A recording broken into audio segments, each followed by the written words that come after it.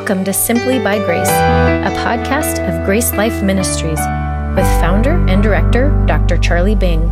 This podcast and other helpful resources can be found at our website, gracelife.org. Now, here's Dr. Bing. Hello, it's good to be with you, and greetings in the name of the Lord Jesus Christ.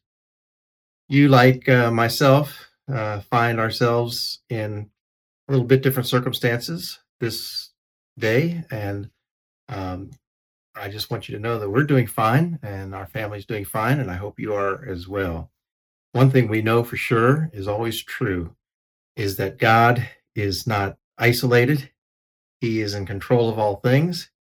He is with us through all things, even when we don't understand why things happen, or how the world works, or how God moves and decides to do things. Well, that brings us to our topic today, because we've been going through the book of Ecclesiastes, and Ecclesiastes was written as an honest perspective on the world by someone who just didn't understand everything that was going on around him. The author of the book of Ecclesiastes, we know, is Solomon, in the Hebrew word Koheleth, or one who speaks in an assembly, and he's passing on wisdom, probably from the later days in his life, and through his kingship and everything, all the things that he's learned about life, and what he has not learned. Some things are still a puzzlement for him. And you may remember that he expresses that in the word vanity. All is vanity. Some Bibles translate that meaningless, but it comes from the word vapor or breath, and it carries with it the idea of futility, or something that can't really be understood. Man's inability to comprehend life as he sees it. He uses that word 38 times in the book, so it's a very important word. He uses it more than he uses the word God, which is only used 37 times. And then there's the word under the sun that we find, which refers to his viewpoint as a human being under the sun, or just as he sees it on earth. And that phrase is used 29 times in the book of Ecclesiastes. And our passage today from Ecclesiastes chapter 4, verses 4 through 16, we're going to run into those phrases. In fact, that word vanity, as it's translated in the New King James, is actually bookends for the passage. It starts in verse 4, and that word is also found in verse 16. It's used a total of 4 times in our passage. So the author is continuing to express some futility. And here it has to do with the idea of work. And so I've titled the message, Making Your Work Worthwhile. Now, isn't that a little bit ironic that that's where our series falls on a situation like today, where we went overnight from record low unemployment to record high unemployment? Who would have thought 2 months ago we would be facing this kind of situation because of the pandemic around the world? And so why am I talking about work? Well, I would have spoken of it as a normal part of life, and we can still look at it that way, but for many are looking at it through a different lens, maybe with new eyes of appreciation for it, because of what the author Solomon says about work and its part in our lives today. So I want to look at Ecclesiastes chapter 4, verses 4 through 16 with you. Before I do, I want to read a quote from an older article in Time magazine, which is kind of prescient if you compare it to today's situation. The article was called Ready, Set, Relax. And the author said, years of multitasking and workaholism have left Americans across the economic and geographic spectrum feeling exhausted.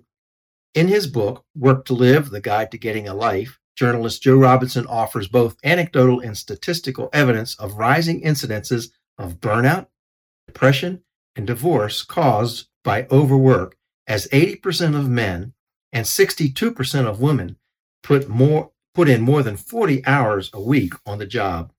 And then he goes on to cite that one poll revealed that although 60% of Americans felt pressure to work too much, more than 80% wished for more family time, and that 52% of them would take less money to get it. Sounds like we got what we wished for. He goes on, Americans are reaching a breaking point, and he quotes an author of the book, Affluenza, written originally in 2001, revised in 2014, a book that criticizes materialism and overconsumption. And that author said, what the country needs, he says, is a day off. So he organized the first National Take Back Your Time Day, scheduled for October 24th. That was some years ago. Aren't those words foretelling of what we're experiencing today? We need time off work. I think God thought that maybe we needed to pause a little bit and reflect on the situation of work today as well. I don't know how to explain what's going on around us today. And that's the whole point of our passage, is that the author has questions about it, and he reflects the uncertainty that some people have. He wants to examine why we work and how important it is for us. Do we work for our needs only, or for our wants also? Is it fun for us, or do we work because we're in competition with somebody else? And how does work balance with the rest of our life, especially the relationships and the people around us? So the first thing I think we know is that we all have to work. It's a part of life, and we may as well get used to it and learn to like it. God put Adam on the earth and told him to get to work in cultivating the garden. We need a healthy and balanced attitude towards work. There can be the extremes that some people go to. One extreme would be laziness. The other extreme would be overworking or workaholism. And we can become a victim of our own desires or lack of desire. So remember that this passage was written in the context of not really totally understanding how God does things under the sun in this earth, and also that work is not a curse, because he said in chapter 2, verse 24, that work is a gift from God. And we should celebrate it, and we should learn to enjoy life and enjoy work because of that. So let's look and see why he says work can be, at times, a vanity or futility. In verses 4 through 6, I think what the author, Solomon, is trying to tell us is that we should balance our work. Balance your work. And one way we do that is we don't work to compete with others. In verse 4, he says, again, I saw that for all toil and every skillful work, a man is envied by his neighbor. This also is vanity and grasping for the wind. So as he looks at people who are working and toiling in this earth, he sees that they are motivated by envy or a sense of competition. We live in a dog-eat-dog world, and some people apply that to their work. They have a dog-eat-dog attitude. I don't think the author is condemning work as negative, nor would he condemn a free market system, which I think is a good thing. But we know that it can be abused. And some people in the system can really abuse it by taking advantage of other people for the sake of profit. And their motivations are not good, not just to meet their needs and some of their wants, but just to get ahead of the Joneses. And not just to get ahead of the Joneses, but to leave them in the dust and to crush them along the way. So envy and motivation is not a good attitude. It can lead to pride. It can lead to covetousness, which is the root of many, many sins. And the fact is, there'll always be someone who has more than us. So when will it end? And there'll always be someone who has less than us. Don't work to compete with others. That's not a good motive. In verse 5, he also says, don't be lazy. So there's a balance. He says, the fool holds his hands and consumes his own flesh. Now, folding of the hands, of course, is a figure of speech for being lazy or sleeping. And the fool who does that, he says, consumes his own flesh, which is a figure of speech, which means he wastes his life. He just ruins his life. Proverbs 24, verses 33 through 34 says, a little sleep, a little slumber, a little folding of the hands to rest, so shall your poverty come like a prowler, and your need like an armed man. So those who have been lazy have wasted not their time, but their life. And they've let their life just go to ruins around them. Now, we know that America, as many places in the world, have a homeless problem, but our homeless problem is not always due to good things or good circumstances, or bad circumstances. We know that many of the homeless folks have mental health issues, and they're doing the best they can under those circumstances. But we also have, and then there's those who are addicted to drugs, and that causes a lot of homelessness. But we have to say, uh, does the drugs come from laziness or laziness from the drugs? Or is it just that vicious cycle? But we all know that there are some in the population, just to use them as an example, who would be lazy and they're wasting their life and their life is coming to ruins. But it's not only the homeless that can experience that, it's anybody who refuses to get out of bed in the morning or go to look for some productive work to do. If we just fold our hands, if we spend our day watching television, aren't we just as guilty of wasting our lives? If we spend our time on Facebook all day long, watching silly videos and or keeping up with friends, or if we play those games on our devices all day, aren't we just wasting time? Now, I know there's time for recreation, but I have found that those video games and games on our devices are not worth my time. I always feel like I should be doing something more productive. I don't think I've spent 2 minutes of my year or any year playing games on my phone. But if you do, I'm not knocking you. I'm just saying, what is the balance? How much time do you spend doing something like that? Can it amount to calling it a waste of time or a waste of life? So some people are lazy because they're just looking to get lucky at some point. But I think we all know that the harder we work, the luckier we get. So don't be lazy. And then on verse 6, he goes on to say and tell us that we should work for contentment. He says, there is one alone. I'm sorry, verse 6. Better a handful with quietness than both hands full, together with toil and grasping for the wind. Now, the opposite of the man who sleeps with his hands folded is the one who's trying to hold on to work with both hands. And he's trying to squeeze everything out of his work that he can. And it's like grasping the wind, which is an impossibility. And he says that better than that is quietness in the New King James Version. And that word quietness is a word that refers to contentment. Some Bibles translate it rest. So better than clawing and fighting and pushing our way to the top and grabbing on and hoarding things and work with two hands, keep one hand open for other things that are important, like relationships, like your relationship with God first, and then your relationship with others, of course.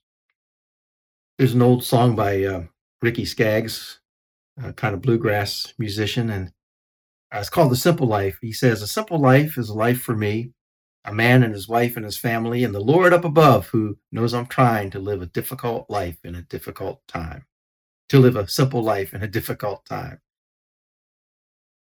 The simple life is holding on to work with one hand, but then grasping with the other hand those things that are really important, like enjoyment of the benefits from your work, developing a friendship, serving the Lord. But if we hold tightly onto our work with both hands and put all of our energy into trying to squeeze everything out of that, it amounts to nothing but futility. So work for contentment. Know when it is enough. Hold work with just one hand and leave the other hand open for important things in life. So he goes from talking about how to balance our work, not being too over working and like a workaholic and not being lazy, to talking about how to help others with our work, or helping just about the fact that we should help others with our work. And so he talks about in verse 7 and 8, sharing our wealth. He says, I returned and I saw vanity under the sun. There's that phrase, both words that are important in this book, vanity, something he doesn't understand on this earth. And verse 8 is what we would call the parable of the lone man, parable of the lonely man. He says, there is one alone without companion. Now, the word companion there isn't necessarily referring to a mate or a spouse. It just means, it's a second person. There's somebody who's going through life without a best friend, a BFF, a buddy, without a partner. He's by himself because he's devoted himself so much to his work, this lonely laborer. He has neither son nor brother, yet there is no end to all his labors, nor is his eye satisfied with riches. But he never asks, for whom do I toil and deprive myself of good? This also is vanity and a grave misfortune. So here's a man who has no other important, significant persons in his life, not even family. And he never pauses to ask himself, why am I, who am I working for? And it becomes a lament. Who am I working for? Who am I working so hard for? And the author says this also is vanity or meaningless. It just doesn't make sense that he would work so hard like that. And of course, the answer is there's no one he's working for but himself. No one to share his success and joys in life with except himself. You might remember the story of Scrooge and Christmas. This is a perfect example of the lonely laborer that comes to my mind when I read this passage. You have Ebenezer Scrooge, who is very, very wealthy, and yet he has no friends. He uses people. He has no family. And he's just working and driven by greed and ambition for himself. And he never knows when to say, this is enough. He doesn't know how to quit. He doesn't know how to slow down. Of course, until life changes on Christmas Eve for him and he experiences a Christmas miracle. But what we see is that it's very possible that we can work and work and work without developing significant relationships. So we're working for wealth or success or ambition at the expense of relationship. We're putting things or popularity over people. He calls it here a grave misfortune in the New King James Version. This phrase is used only in Ecclesiastes, and 8 times there it's used. And it has the idea of it's a miserable task.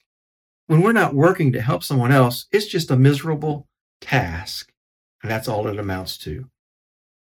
So help others with your work. And then in verses 9 through 12, I think what he's trying to tell us is that we should share our lives. Learn to share your life.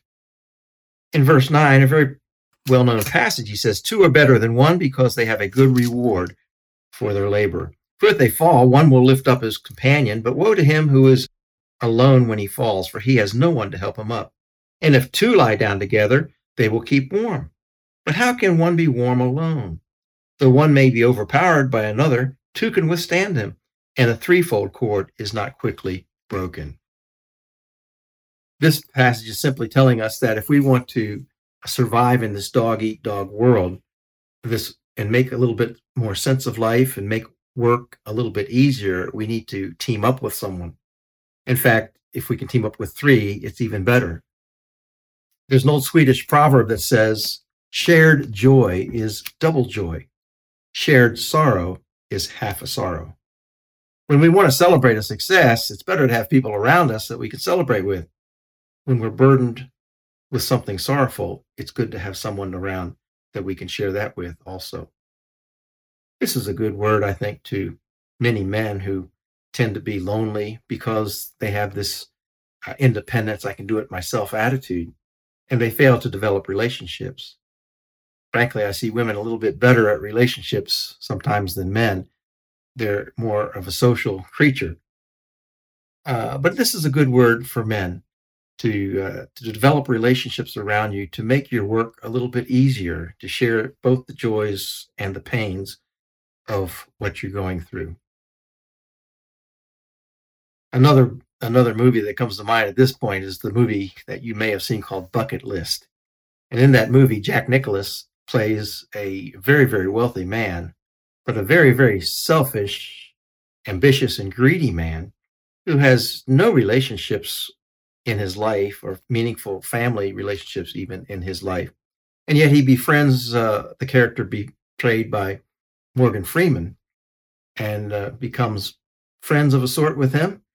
And they go around the world doing things together on their bucket list. And at the end of the movie, of course, he makes friends with him and finds a little bit deeper meaning in life. A richer life comes from developing relationships with people. When God created man in Genesis chapter 2, verse 18, he said it's not good that man should be alone. And of course, in that context, he's speaking about marriage for a man and a woman. But it's true in many other contexts too. When it comes to our work, it's not good that man should be alone. And he talks about having a partner for the difficult times, somebody that can pick you up. And it's even better, he says, if you can have a third person involved, because you become even stronger by virtue of having that third relationship. When we think of famous friendships in the Bible, we think of Jonathan and David, who held one another up, who shared joys and burdens together. We think of Paul and Barnabas who comforted him. For Paul, we could say, had a threefold strand because he was so close with Timothy, and it made his ministry all the stronger. And so develop those relationships and learn to share your life with others. If not just one person, how about two or more, but make sure that at least that third strand, or that second strand even, is Jesus Christ himself. That would be your most important relationship. He will pick us up when we're down, and he will rejoice when we rejoice. There's a lot of benefits to having that kind of partnership through life and in work. We call it teamwork. We can learn from other people, and by watching them and how they do things, and they can learn a lot from us that they need to know. I've just finished a book, and I sent it to the editor, and she looked it over after I had proofread it probably 20 times. She looked it over and found all kinds of little things. That's what editors do. Used to hurt my feelings, but now I'm saying, hey, thank God for good editors. They make me better. Two is better than one. And then others can learn from me, probably not from my grammar, but I learn more from other people. But others have something to learn from you as well. When people work together, we also find it stimulates creativity and encouragement. We can brainstorm things together if there's a problem, bounce ideas off of each other.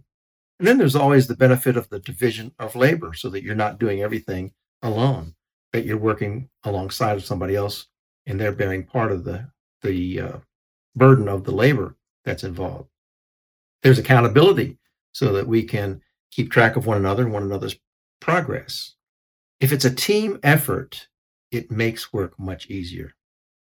I've been able to accomplish a certain amount of things through Grace Life Ministries. I say I, and it looks like a one-person ministry, but really, there's a whole team of people I rely on. I rely on others for my website and the technical knowledge there. I rely on others to handle and process the finances. I have a board of directors that you don't see.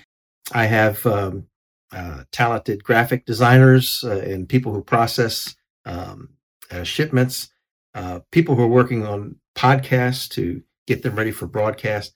There's a whole team of people that you don't see, but it makes this ministry stronger. Develop those relationships around you by sharing your life with others. Don't hold on to work with both hands so tightly that one hand is not open to a new relationship. In verses 13 through 16, he goes on, I think, to tell us that we need to curb our ambition if we're working just for the sake of work or selfish ambition. In verse 13, you looked at what I said was the parable of the lonely laborer. Now we have a parable of a foolish king and youth. He says, better a poor and wise youth than an old and foolish king, who will be admonished no more. For he comes out of prison to be king, although he was born poor in his kingdom. I saw all the living who walk under the sun. They were with the second youth who stands in his place. There was no end of all the people over whom he was made king. Yet those who came afterward will not rejoice in him. Surely this also is vanity and grasping for the wind. So what he's talking about here is he notices that there's this poor youth, and evidently he becomes an old king. But he's so enraptured by his own authority and power, he listens to no one anymore. He's not accountable to anybody. He takes no one's advice. That itself is foolishness. Verse 14 talks about someone who comes out of prison to be a king. And he goes from rags to riches. He was born poor in the kingdom, and yet now he finds himself king. Is he talking about the history of this king in verse 13, or is he talking about somebody who succeeds him? Commentators disagree, and there's no real clear answer. I tend to think it's talking about somebody who comes after the king, a younger man, in this rags to riches story. But it doesn't affect the wisdom that he wants us to learn. And so he talks about everybody who's walking under the sun, and they're with this second youth, and they stand in his place. So this youth who becomes king has everybody under his influence. He's very popular with them, in fact. But he says, even though there's no end to all the people in his kingdom, later on, afterwards, some people aren't going to rejoice in him, he says in verse 16. And that leads to another situation of vanity and grasping for the wind. So here's the story of somebody who has great power and great popularity, but popularity is a slippery slope, isn't it? Ask any quarterback on Monday morning who didn't have a good game, what people think of him then, before and after the game, or any politician will find that popularity is a slippery slope. So selfish ambition that builds ourselves up can easily disappear, where we go from hero to zero, or from the penthouse to the outhouse. It can happen quickly. So don't put all your eggs in the basket of financial success, work success, personal popularity, prestige, because it can easily disappear. There'll always be people who will criticize you and be willing to cut you down. Curb your ambition. Seek influence, but not power. And if you rise to the top, be sure to pull others up with you or push them up higher than you are. Don't work for work's sake or for selfish sake or for selfish ambition. Curb your ambition to help other people. Well, here's a chapter where verses 4 through 16, the author is looking at work and wondering, why do we work and who are we working for and what do we gain by it? If you're working today in a job and you're employed or you have some meaningful vocation, thank God for it. The Bible says earlier in Ecclesiastes that is a gift from God and we should rejoice in that. If you're not working because of circumstances, whatever, or if you've had a career that you can be thankful for, but not working now, maybe you can look at work in a little different way with a little more meaningfulness to it and see that it's not an end in itself, but it's a way that we can help other people. Who are we working for? Is it just yourself or is it for other people? Or is it for God? The Bible says in Matthew 6:33, seek first the kingdom of God and all these things will be added to you. We don't need to work out of a worry to meet our own needs. Put God first in everything, and he'll supply those needs. Learn to balance with one hand work, and with the other hand relationships, especially that relationship with God. These are wise words coming from Solomon, the king, who lived a long life and saw many things good and bad, who tried to figure it out. But he comes to the conclusion that work for work's sake, work for selfish ambition's sake, work for wealth's sake is futility and grasping for the wind. Know when to say enough is enough. Develop meaningful relationships. Have you reached out in all the extra time that you might have right now to a relationship or a person that you have not spoken with in a while? My wife and I have been able to do that and just catch up with people, and it's been very nice, a very nice experience. Have you used the time perhaps to mentor someone, either maybe not in person, but even by phone or by email these days or by video technology? Take some time out from your work, from the work mentality, we should say, to work on the relationships around you. You'll find meaning there, and life will not seem so futile. Well, let me pray as we close. Our Father in heaven, we thank you so much for the word of God that reminds us that there are things more important than our work that you've given us to do. Work can be a blessing, and we know that now more than ever. And we pray for those who are out of work and looking for work, that they might find meaningful work. But we pray also for those who work or have worked all our lives, that we would see the significance of that. That it's not just money. It's about people. It's about using our rewards for the sake of people, helping them, and spreading the gospel, your gospel. So help us to do that by the grace of God. I pray in Jesus' name. Amen. Thank you for listening. For more resources, or to help spread the message of God's life-changing grace, visit our website at gracelife.org. We'd love to hear from you. Send us a message at simplybygrace@gracelife.org. See you next time.